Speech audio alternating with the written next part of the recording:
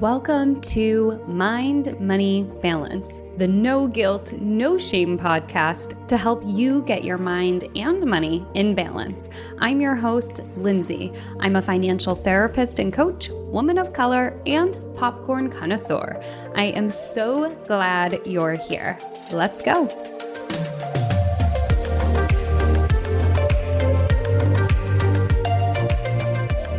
Welcome to Mind, Money, Balance, episode number 47, The Power of Financial Resilience with therapist Marissa Esquibel. Marissa is a licensed marriage and family therapist practicing in California. She works exclusively with young adults and 20-somethings who are checking off all the boxes of success and yet feel like they somehow haven't done enough or are failures internally. She's also the host of the newly released podcast called Codependummy, that helps young women break free of putting other people's needs ahead of their own. In today's conversation with Marissa, she shares how a series of financial emergencies prompted her to get serious and intentional about her money and acknowledge her financial resilience. We also got into the importance of not comparing yourself to others, aka not taking someone else's journey at face value, and setting intentions and creating action to cultivate a healthy relationship with money. And if you are just starting out cultivating a healthy relationship with money, one of my favorite free resources for listeners and for folks who follow me on Mind, Money, Balance is my free financial archetype quiz, which you can find at mindmoneybalance.com/quiz. There are 4 financial archetypes that talk about both the strengths and the challenges of existing within one of these archetypes, and it can help you just gain a little bit more insight onto why you might act the way that you do with your money, and just helps provide you with a little bit more insight about your relationship with money. So if you haven't yet taken that quiz, highly recommend it. It's fun. It's free. It takes, a couple of minutes. Head on over to mindmoneybalance.com/quiz. And if you screenshot and share your result, I would love to see it. Just tag me on Instagram at mindmoneybalance. Okay, with that, let's get into my chat with Marissa.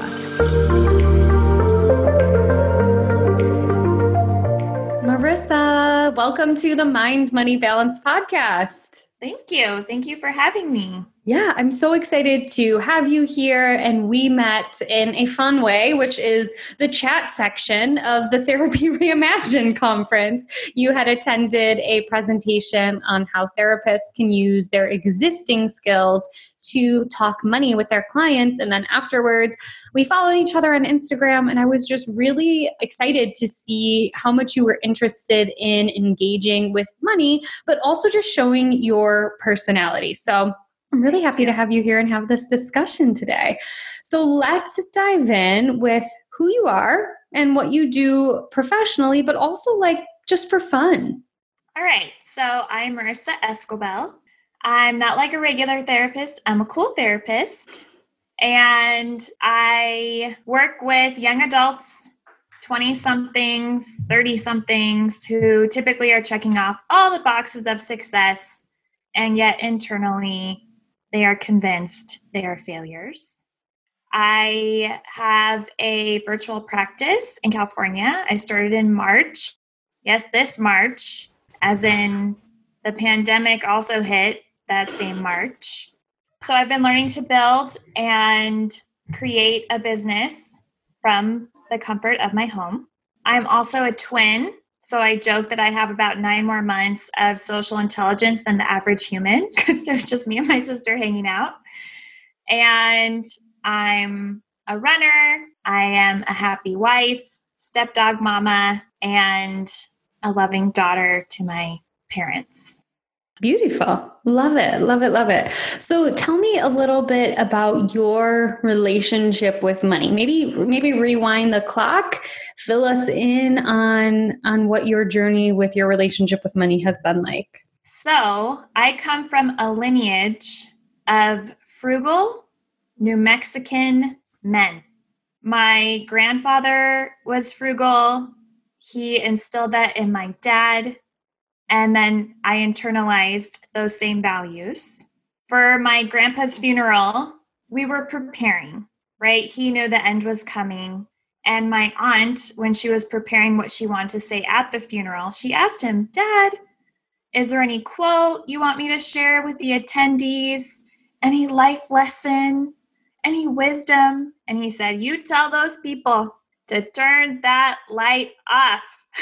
And we all chuckled like, oh, Grandpa Abe, because Lindsay, he was so frugal. He didn't want to spend one extra penny on an electricity bill. He didn't necessarily believe in the air conditioner.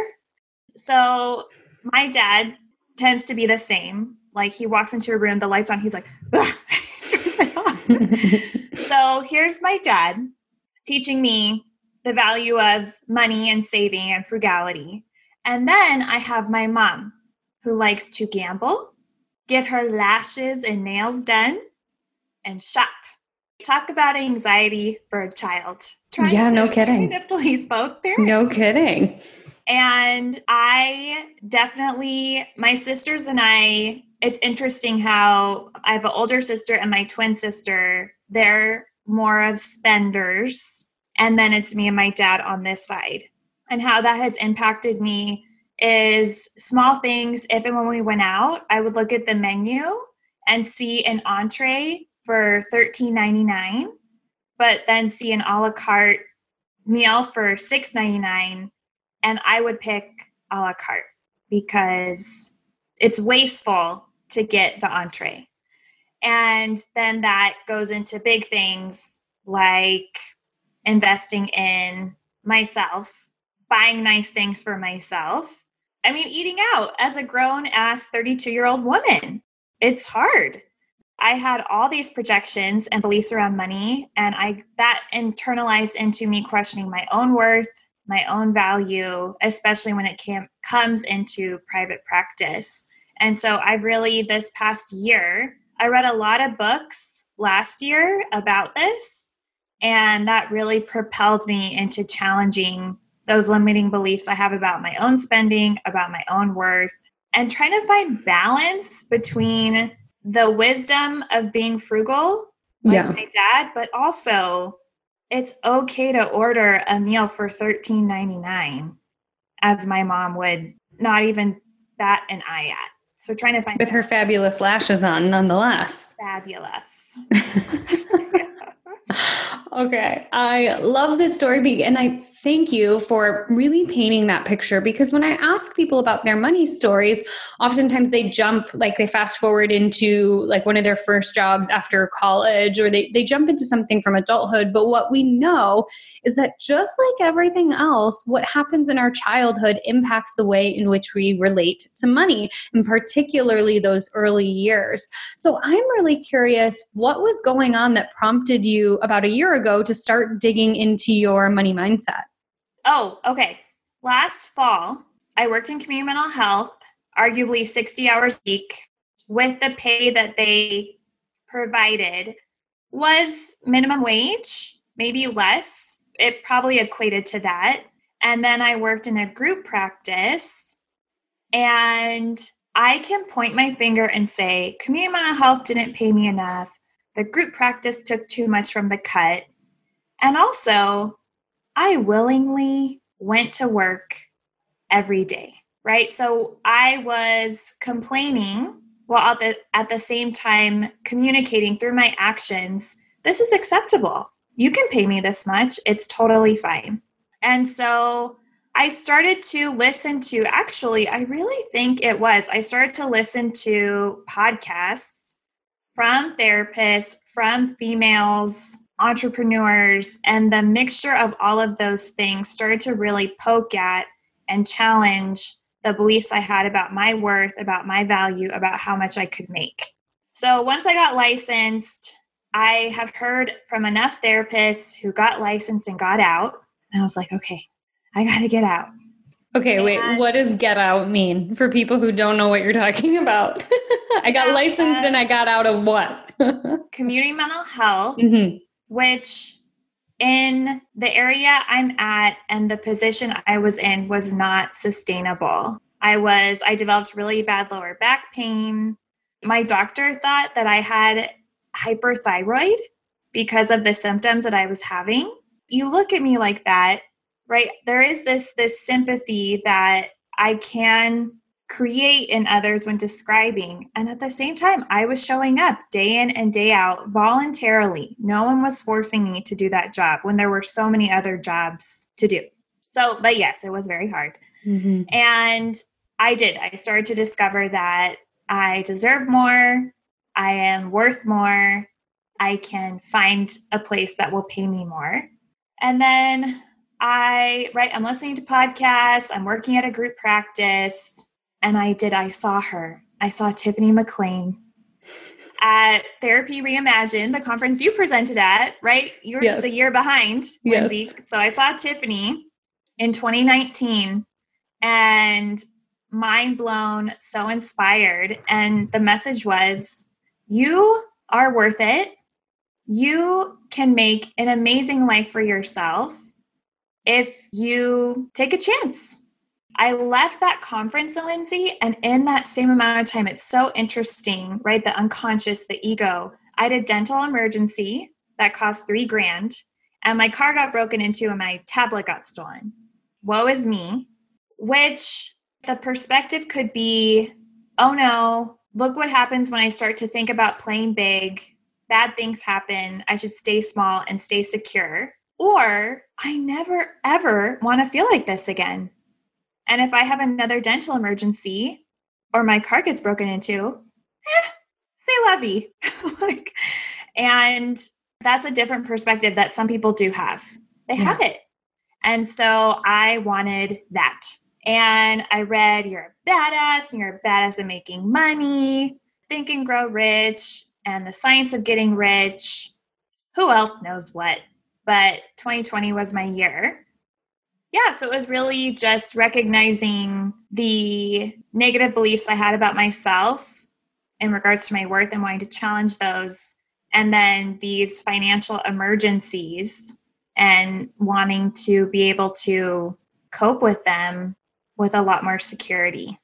Yeah. So you had kind of up until that point been chugging along, doing the things that we are taught to do, whether it's as therapists or as professionals, but following a predestined, outlined plan. You know, you were working at community mental health, and then you were working in a group practice. So for people who aren't therapists, this might be like, you get your college degree, you go to the job, you get your 2.5% pay raise every year, and you just keep on going and keep on going. But what I heard for you was that there was a culmination of these things that led to an aha moment. So it was hearing somebody else say, you are allowed, in fact, to make a good living and you are worthy of it. And then also having these financial emergencies that led you to go, oh my gosh, I need to kind of make a change. So you read a bunch of books, you listened to a bunch of podcasts. How did you start implementing what you were taking in? Yes, I made a vision board. And now I look at my vision board for 2020 and I'm like, Marissa. It's so cute, right? I had a trip to Spain. Yeah, I had travel. And I did have quality time with your partner, which my husband and I were doing really well. Good. And I did have from employee to entrepreneur. I did have these quotes and lines. And I have Alexandria Ocasio-Cortez up there, Ali Wong, right? These minority women who are taking up space. So I had a vision board party with my older sister and a work husband. He's a therapist as well. Put that up. And I did invest in Tiffany's course. Yeah. I took that in February. And at the time, it was 5 weeks. And now she's expanded it. It's a year-long program. And I thought to myself, totally self-assigned, but I looked at the outline and the curriculum. And again, nobody told me to do this, Lindsay, but I decided, okay, 5 weeks. I have 5 weeks. And in those 5 weeks, I'm going to take the course. I'm going to tell all my clients that I'm leaving. I'm going to find an office and I'm going to start my own practice come March 1st. And this was at the end of February? This was beginning of February when the course was starting. Wow. Right? So the course is just about your unconscious beliefs, projections, how to talk about money with clients, what your fees should be, how you want to have an ideal practice for yourself, marketing, etc. And I just threw in start a practice in 5 weeks bonus. I remember she has alumni help out, and I went to a open house for a local MFT chapter, and I had done a little teacher's pet overview of the course, and there were pictures of the alumni who were helping. And one of the alumni, Nick Bogner, he was at the meet and greet, this MFT gathering, and I ran up to him and I was like, Nick Bogner. And I said, oh my gosh, I'm going to start my own practice. I'm so excited. I'm going to do all the things in 5 weeks. And he said, that sounds nice. You don't have to do that. Right. I think he just heard my anxiety frenzy, but I did it. And it was intense and terrifying and also invigorating. So. Wow. Yeah. I am so curious. So the way that you implemented was that I heard you did some personal growth or you had started doing your personal growth podcasts and whatnot. You made this vision board. You had external accountability from other folks who were at this vision board party. Then you invested in a course to talk about money mindset and growing a practice. Tell me about this word invest. You didn't say I bought a course or I spent money on a course. What makes you say you invested in a course instead of buying it? Likely all the books and podcasts I have. You've drank the Kool-Aid. Oh, yes. And it's an investment. Yes. I am investing in, and I'm going to get out what I put into it. And so I am at every call, I'm raising my hands, I'm putting questions in whatever form we have, I'm doing the homework and self-assigning, opening my own practice. I think too, I realized that this is when I have the support. So why not do it these 5 weeks as opposed to doing that and then flying blind without any guidance? Yeah. I love that. So I'm really curious. It sounds like leading up to a year ago, you were kind of chugging along. Things were fine, but not great. And you also didn't realize that there was a potential for something else. And now here we are almost a year into this year of rapid growth and explosion for you. Have you hit any hiccups along the way? Hiccups is a very cute and friendly description. I've probably had coughing attacks. I've lost breath and needed CPR emotionally. Got it. Yeah. So I told all my clients in February, and I was taking insurance with the group practice. And thankfully, 4 clients who fit my ideal client, 20-something, codependent, anxious, depressed, high achieving, they said, I will follow you where you go.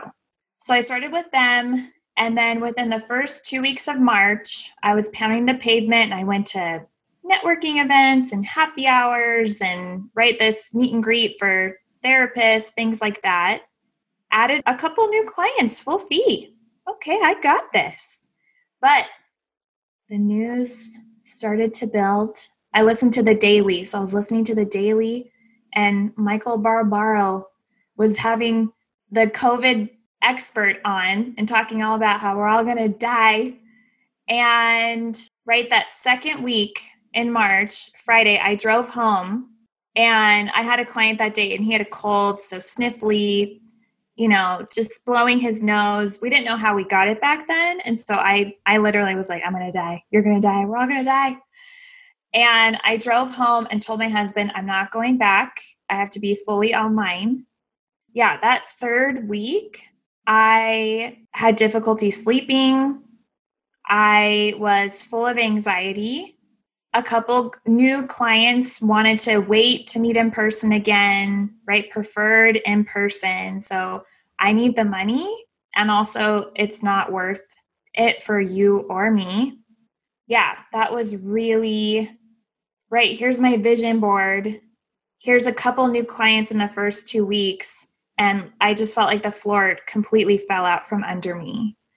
Thankfully, it was a lot of calls with fellow LIM students who were Which in is the same Lean boat. and Make Bank program from Tiffany McLean. Yeah. Correct. Okay.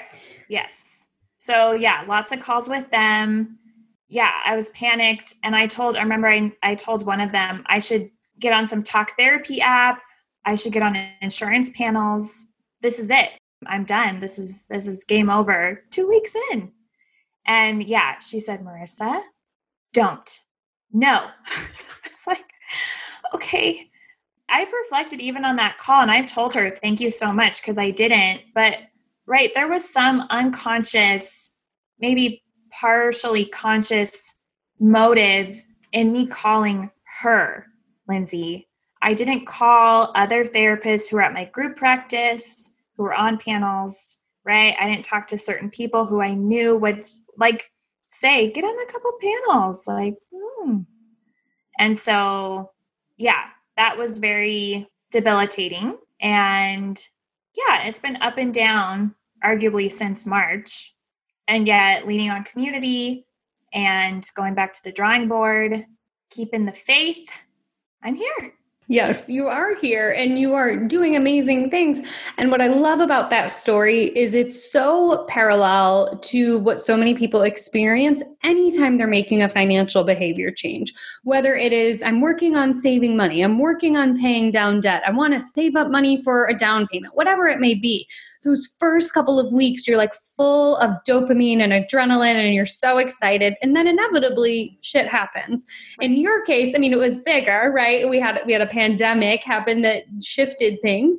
And at the same time, it's like, this is pretty typical in that life tends to throw us curveballs. And I heard how you rebounded, and that was seeking out community that was going to kind of hold space for you to be on that growth edge instead of seeking out community who you knew would likely say, well, why don't you just backtrack and do things the way you used to do them? So I love that community was a really important part of your growth. Yeah. I love that. Mm-hmm. So we're talking about kind of where you are now. What would you say your relationship is with money now? Money comes to me all the time. I'm a money magnet. I have Post-its around the house that say that. Yes. No lie. Yes. And it's been good. One belief I had when I started in March was I need to hang on and save, right? Thanks, Dad. Mm-hmm. Thanks, Grandpa Abe. I need to hang on to everything I can this first year.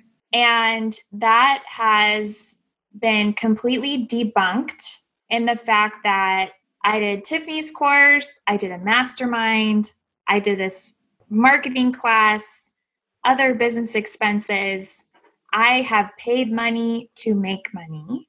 Mm-hmm. And for this marketing class I'm taking, they have this Know Your Numbers module. And I was scared. I was hesitant because they say when you do it, you should have at least 6 months in your practice. So I remember when I started taking the course in March, I was 6 months of an emergency fund? What do you mean by that? 6 months, do the Know Your Numbers activities 6 months into okay. So before you kind of plug these numbers into your spreadsheet, you want an average guesstimate of what your numbers look like. And that means after you have been working in private practice for 6 months. Okay. Thanks, Marissa. Yes. Yeah. And so on September 1st, it was around that time, I was like, okay, Marissa. And I rolled up my sleeves, meditated, and I did all the modules and the worksheets because, right, I was terrified I would be at a loss, I would be in the red, and have to really rethink what the F I'm doing. And lo and behold, I was net positive, in the green, and had to give myself a pat on the back for persevering, right, the first 6 months of practice in a pandemic. So I love money. I sense money loves me. It's been there for me. despite my fears that it's going to slip away, or if I don't hang on to it, it's going to leave me. And I have been learning that it's okay for me to spend it because it's going to come back. And I'm also learning how to be smarter about it. So I'm meeting with financial advisors. I have a savings account where now I pay myself 10% every month. It's the accelerated savings, something I read The Richest Man in Babylon, and they say, pay yourself 10%. I listened to the audio. I've heard that from different money gurus. So following the advice of people who I look up to, definitely, again, finding that middle ground between my dad and my mom so I can just individuate as a money earner. I love that. And what I think is really interesting is that we know growing up in households where we have strong money personalities, it's rare that a person kind of finds happily this middle ground as you're talking about. It's more common that a child will kind of ally themselves with one of the parents because that feels safer in some way or more fun in some way. And then as they grow up, that becomes their identity and they kind of push away the other kind of money persona. So the idea of being able to find the middle ground is really, definitely give yourself a pat on the back. I love that. So in terms of like strategies and tools, what are some of the things that you are using now, whether in private practice or in your personal life, to get a hold of your money? Right. So I love spreadsheets. And a couple months ago, I did create a spreadsheet. I titled it Figuring Out My Life. And I put all of my expenses monthly. And then I even broke down, so my marketing class, it's a year, but I broke down how much I'm spending each month. So yeah, I just have it all broken down: mortgage, marketing class, groceries. So I have a sense of what I'm spending.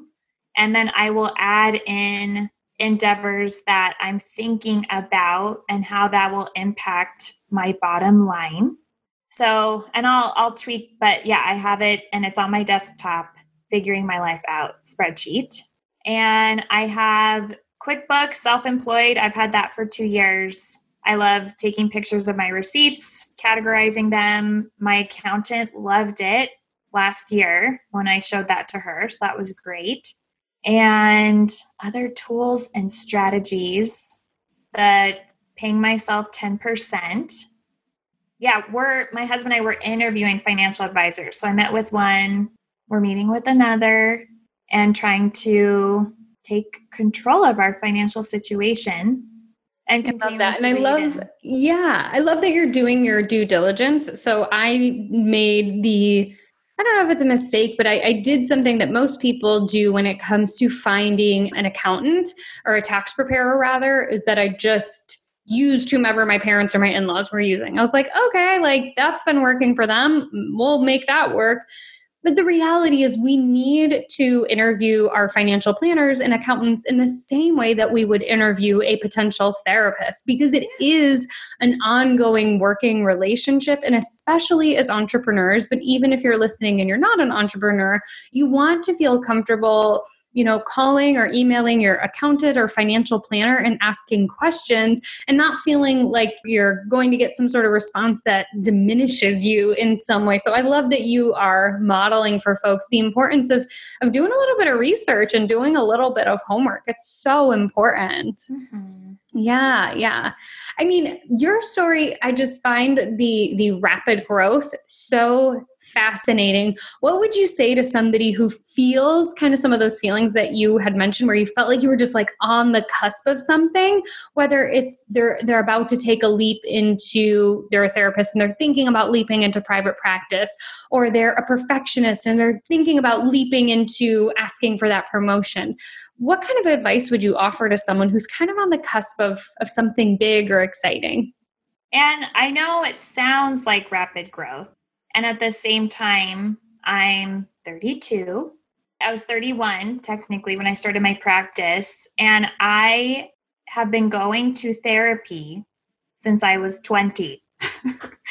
So yes. I was extremely codependent with my family, right? Twin sister, I always had someone with me. First day of school, first day of soccer practice, first whatever. I always had a sidekick. And so being out on my own, I really struggled. And I came up with a lot of conclusions, very negative limiting beliefs about myself. And I arguably have been working on them for 10 years. I sense that in my 30s, having more time, I sense that I really had I had blinders on throughout grad school. I had blinders on in community mental health because I was focusing on my clients, my work, and passing all the exams that we needed to pass. And so once that was done, it was like I took these blinders off and I was able to look around, and I did start going to therapy again. So it's not like it's been a straight run, but I did recognize, okay, I need to talk to someone. So if you're sensing you need to talk to someone, you should go talk to someone. Being able to look around, reflect on my situation and what I wasn't content with, and what about my beliefs about myself led to that situation, and being able to pinpoint and work through or just push them aside, that led to the rapid growth. And so for anyone who is starting to have those feelings, I would encourage you to sit with and honor them. And despite whatever fear or ego or financial emergency comes up, it's an opportunity to fall forward, or you can use it as proof to demonstrate, oh, this is why I'm not playing big. This is why I shouldn't. And I've seen it. I've seen it with other therapists and friends who the S hits the fan. It's that, okay, this is a terrible dental emergency and car break-in, or I never ever want to feel like this again. Yeah. And so being able to decide, how do you want to perceive this and move forward? Mm-hmm. I would just say to be more objective and then pick the forward movement. Yeah, I love that. And the sitting still is easier. I was listening to a podcast the other day, I can't remember which, and they said it's easier to be a student in a lot of ways. Like it's easier to consume information about what your next step could be, or about how to take that plan to get out of debt or invest in yourself or invest in your business. Like that's easy to consume that information and to soak it up. It's so much harder to take action. So I love that your advice is to kind of honor what you're feeling and then choose a path instead of just like closing your eyes and jumping, if that makes sense. So I love that you're saying like honor what's going on and then make a wise, informed decision. Even if it ends up being a detour, at least you're taking action. Yeah, love that. So Marissa, as we wrap up today, where can people find you, and do you have any offers that people should know about? Yes, so I am on Instagram and TikTok. I saw your TikToks, but not on TikTok because I'm not there, but I saw them posted to Reels and they were killing me. So silly, so funny. So I challenged myself, self-assigned, a TikToktober challenge. So I'm posting every day on TikTok. Wow. Yeah, I really like coming up with fun names for things. I was like, TikToktober. At Therapy with Marissa, 1 R, 2 S's on TikTok, Instagram, Facebook, all the same handles. My website, www.therapywithmarissa.com. And I am offering my response to your message. That's my offer right now. Yes. So get in touch with her if you just like her TikToks and you are enjoying them. You know, it sounds like message Marissa if you've got questions. And of course, if you are one of those high anxiety perfectionistic types and you live in California and you're looking for a cool therapist, Marissa is your person. Yes. I say holla at your girl. Yes. Well, thank you so much, Marissa. This was great. Thank you. It was.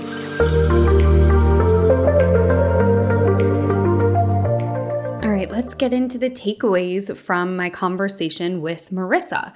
The first takeaway is identifying your version of financial resilience. How can you identify the things that you have overcome financially? How can you practice gratitude for having persevered or coped, even if it wasn't perfectly? She shared this series of financial emergencies, the laptop, the dentist, all of those things. And I think so many of us have experienced financial hiccups, and we get into this pattern where we beat ourselves up for experiencing something that is very external to us, instead of going, that is something outside of my control. How can I acknowledge the strength that I have or the resilience that I have for overcoming it, even if overcoming it was imperfect and messy? So that's the first takeaway, is identifying and acknowledging your ability to be resilient in the face of financial adversity. Of course, I would love it if we were in a society that held a greater safety net for all of us. Research has shown again and again and again that in countries where there is a greater social safety net financially, people have better mental health outcomes. They don't struggle as much with economic downturns as the way that we do here in the United States with economic downturns when there's not as much financial assistance. So of course, take into consideration all the societal impacts of living, if you live in the States like me, living where you do, and practicing a little bit of compassion and grace for a very imperfect system. Takeaway number 2, do not take someone else's journey at face value. I love how Marissa shared, look, I've been in therapy since I was 20 years old. I'm 32 now, and normalizing the journey of where she's at, right? Because this came up when I said, oh, kudos to you for getting your practice off the ground in 5 weeks. And she's like, yeah, it looks like that, but you have to acknowledge all of the work I did behind the scenes to get to a point where I felt comfortable and confident enough to individuate and differentiate myself from somebody else's journey. And I think when it comes to money, especially when it comes to money, we cannot know what is happening behind the scenes financially. This is kind of like that saying, don't compare your first step to somebody else's 1,000th step. Is that a saying? I don't know.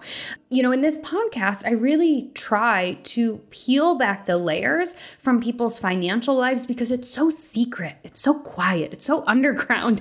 And so I hope that hearing not just Marissa's story, but everybody who has been on the podcast, hearing how they relate to their money can help you understand that everybody's journey is different, and to not compare yourself to what you see your cousin or your neighbor or your parent doing financially. We just can't always know what's going on behind the scenes. So do your best to not compare yourselves to others, especially when it comes to where you are at on your financial journey. And the third and final takeaway from my conversation with Marissa is something that comes up again and again and again. And it is making sure that you are not only cultivating a healthy mindset with money, but you are also taking small, actionable steps toward whatever it is that you want to achieve. You can't just manifest things. You can't just have these fun mantras that you repeat again and again. You also have to take action. And you also cannot just take action without taking into consideration what your mindset is around money. So have your financial goals set out, create some mantras that work for you, and find ways to break it down toward taking aligned small steps toward achieving that goal. So those are the 3 takeaways today. Acknowledge your financial resilience. Don't compare yourself to somebody else's journey, and practice taking action while you work on your money mindset. And if you are a private practice practitioner, talk about a lot of P's, and you are struggling with either the action taking side or the mindset taking side, book me for a power session. In 75 minutes, we will talk about what's going on. I will work with you on your money mindset so you can take those aligned action steps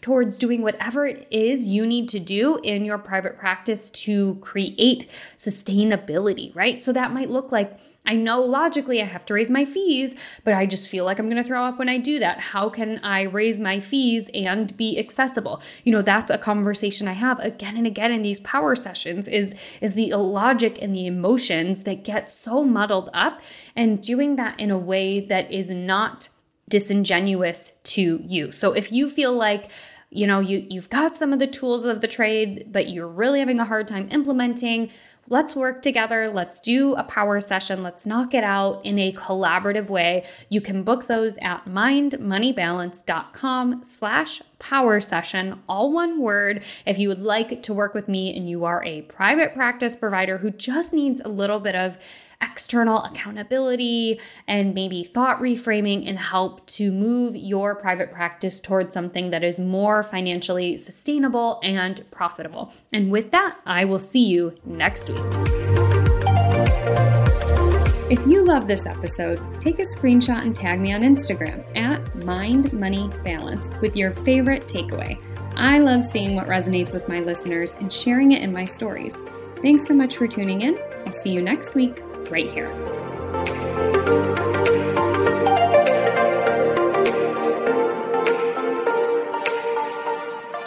Neither the host or guests are rendering legal, accounting, clinical, medical, or other professional information. If you want professional help, please seek it out.